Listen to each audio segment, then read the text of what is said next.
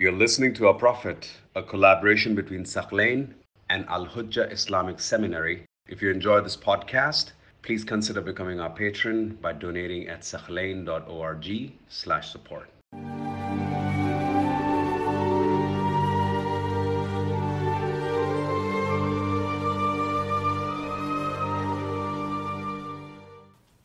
Okay, now that we end the discussion on Ayesha's role, let's comment on something that's also associated to Ayesha, and many people from Ahl Sunnah see it as a virtue for Ayesha.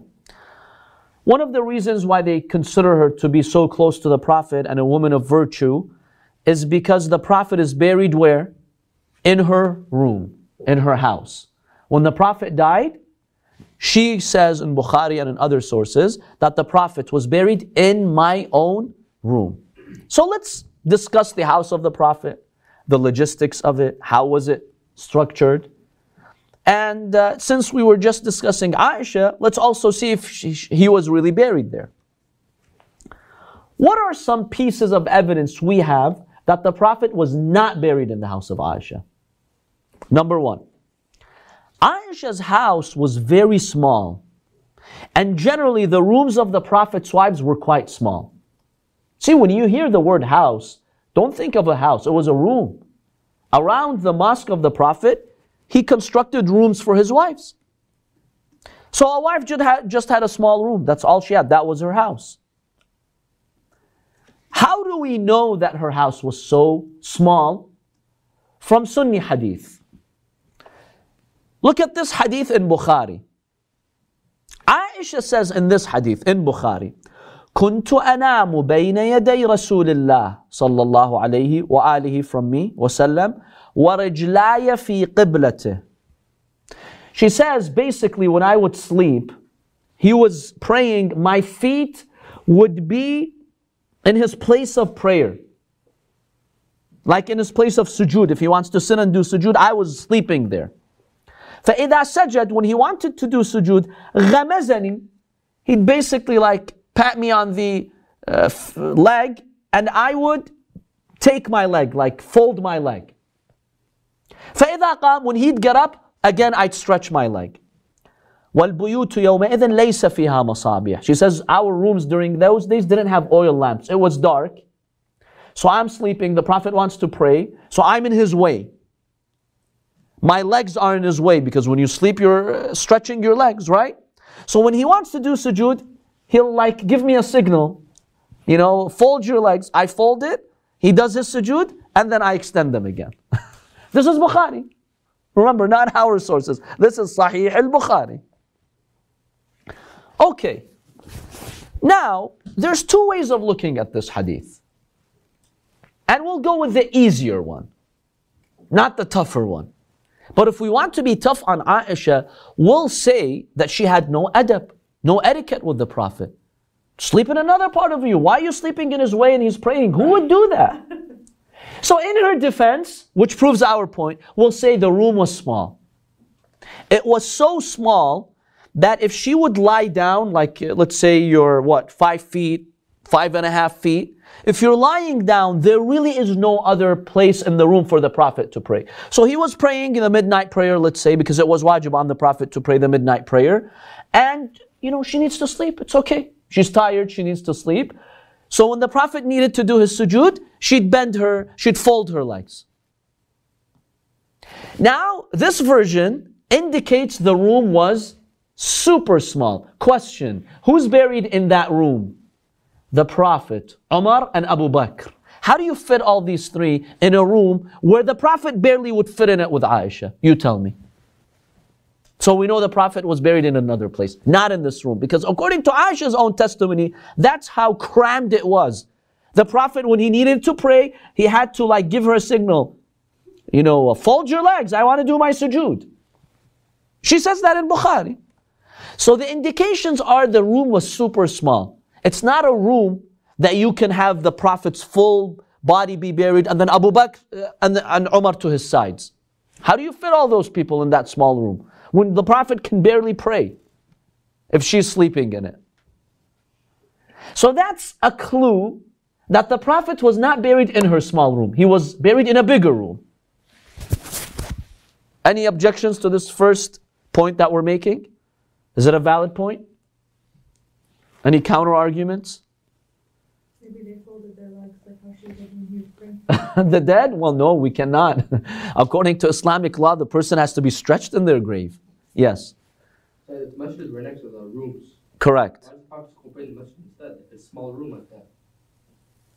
Why was he not buried in the masjid? Why was he not praying in the masjid with a small room like you said? No, because the Prophet sometimes in the middle of the night, he'd pray in his own room. He didn't have to go to the masjid. Sometimes he's just praying in his own room. The nafilah, the extra prayers, you can pray them in your house. That's fine. So the Prophet didn't always pray the mustahabat in the masjid. We also have sources that he'd pray in his house, or the house of Lady Fatima, or some of his wives' house. Sure, that's not a problem. Okay. So, and by the way, another point I forgot to mention. Ayesha says, after the Prophet was buried in my room, and Umar and Abu Bakr, I stayed living in it. I was going to ask about that. She says that. I stayed living in it until I died. Okay, if that room is so small, you've got 3 graves in there, where are you living? Are you sleeping on these graves? Where do you pray? How do you live in there? Something's not adding up. Number 2. Who would want to sleep on like a graveyard as a room? Well, it's the Prophet's grave. I know, but it's unusual, yeah. It may even be disrespectful to be like living next to the Prophet's grave, yeah. The second point, Ayesha narrates the following in Musnad Ahmad ibn Hanbal and Al-Hakim al-Naysaburi in his book Al-Mustadrak. He says this is a Sahih hadith according to the conditions of Bukhari and Muslim. Listen to this hadith from Ayesha. كنت أدخل بيتي الذي فيه رسول الله. I would go to my room in which the Prophet's grave was there. وإني واضع ثوبي. She says basically I would remove my hijab because it's my house. وأقول إنما هو زوجي وأبي. I would say it's the Prophet's grave and my father, Abu Bakr, when he was buried. Because when Abu Bakr died, where did they have him buried? Next to the Prophet. So she's like, okay, when I go to my own room, I would remove my hijab. It's okay, you know. I don't need to be careful with my clothing because it's my husband and it's my dad. فَلَمَّا دُفِنَ عُمَرْ. When Umar was buried in my room, now Umar's not mahram to her. فَوَاللَّهِ مَا دَخَلْتُ إِلَّا وَأَنَا مَشْدُودَةً عَلَيَّ ثِيَابِي حَيَاءً مِنْ عُمَرْ. She says, I swear by God, ever since Umar was buried in it, I would never remove my clothes in the room out of haya and, shyness and decency for Umar. Because, this is a non-mahram man buried in my room, so I just don't feel comfortable taking off my hijab. Okay.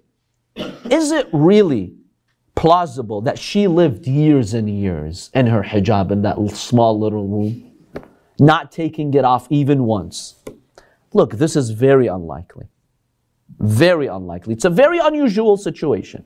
Sure, she stayed in hijab all her life. Outside, you can't take it. Inside your own house, you can't take it. Then what? Ayesha lived 20, 30 years in hijab? But they're dead. Why does it matter? Yeah, she says, out of respect for Umar, because he's not mahram.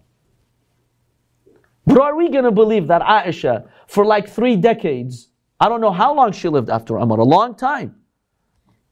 She lived after Umar a good 30, 40 years. After Uthman, Imam Ali alayhi salam, Imam al-Hassan alayhi salam, shortly before Karbala she passed away. Are you telling me that this lady never took off her hijab in 30, 40 years? I find that hard to believe. So this is all an indication that the Prophet was not buried in her room. She had her room to herself. Yes.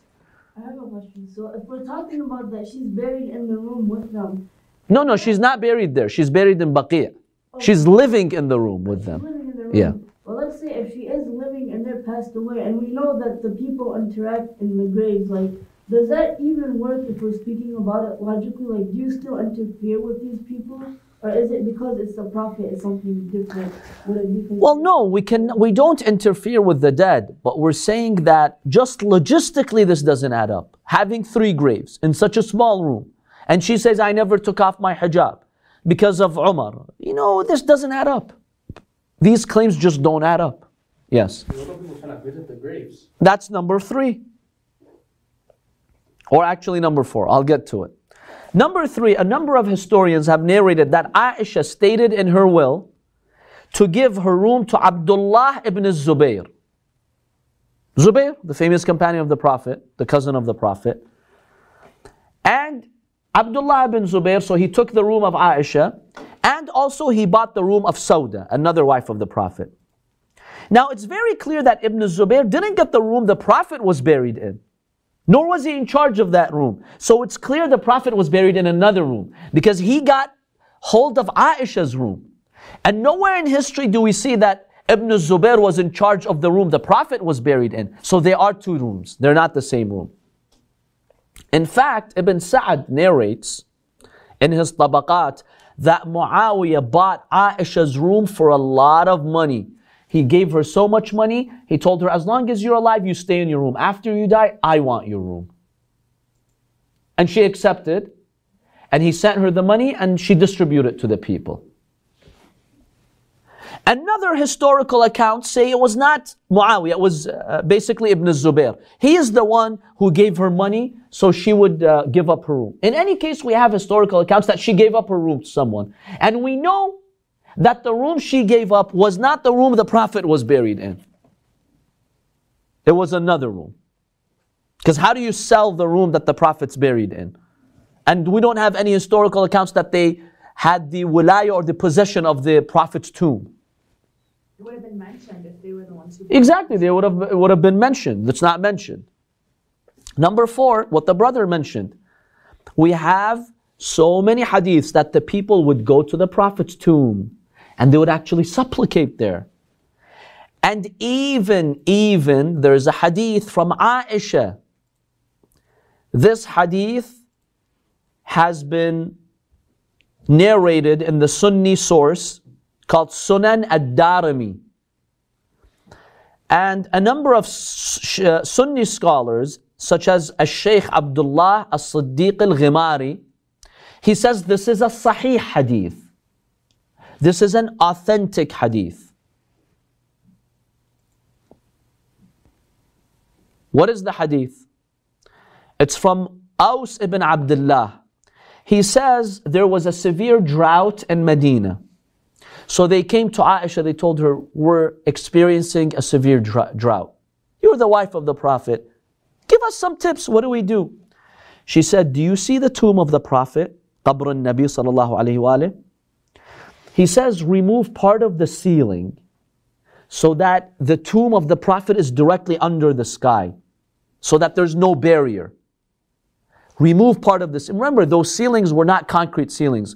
They were made from palm trees, right? So you could remove the ceiling. He says, we did what Aisha told us. The rain came down until everything became green in Medina. So through the blessing of the Prophet's tomb being exposed under the sky, Allah sent down the rain. That's the rahmah of Rasulullah sallallahu alaihi wasallam. Question: where was the Prophet's tomb when this happened? In her room. Is it likely it was in her room? And all this time the people come and go and they visit the Prophet's tomb and the ceiling is removed? What, Aisha's going to now sleep under the sun? Under the open sky? I'm not going to believe that. And all these men coming to the Prophet's tomb and she's in her room? Like, where is she going to go? Doesn't add up. Very clear the Prophet was buried elsewhere, not in her room. Number 5. Ahmad ibn Hanbal.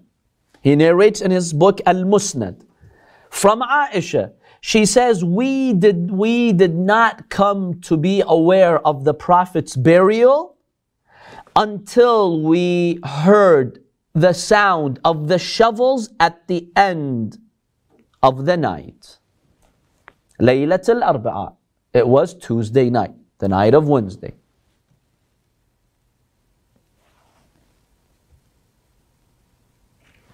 Question: if the Prophet was buried in her room, how come she didn't know about the burial until she heard the sound of the shovels. Not the masahi is basically, it's a tool that allows you to bury the grave, like cover it, seal the grave. Where was she? If it's in your room, it's everything is in front of you, a small little room. How come she says, I was not aware the Prophet is being buried until I heard the sound at the end of the night of the shovels or whatever those tools were? If it's in your own room, then you see the Prophet's body's there. They're preparing him for the burial. You see everything. It's your room. So it's clearly it was a neighboring room, not her room. See, when somebody's sitting in their room and they tell you, look, I didn't know that so-and-so was being buried until I heard the noise of the digging and stuff. Naturally, where would you be when you say something like that? In that same room or in a neighboring room? Where would you be naturally if you say something like that? Neighboring room, exactly. Because if it's in your own room, nothing is surprising you. You know from the first minute, you know what's going on. It's a small little room. Somebody's being buried here in this room, and this is your house, this room. Are you going to be caught by surprise? Like, oh, at the end of the night, suddenly I discovered now they've buried the Prophet. Obviously, he was being buried in a different room. And that's why she was surprised. Because if he was in her room, she did not need to be surprised. In any case, we have many, we have reason to believe that the Prophet was not buried in Aisha's room. He was buried in another room. Now, what that room is, what happened, where did the Prophet actually pass away? Was he in the house of Aisha, as he narrates, or he was in the lap of Aisha, as she narrates, or he was in the lap of Imam Ali alayhi salam? This is something we'll discuss later at the end of the biography course when we get there.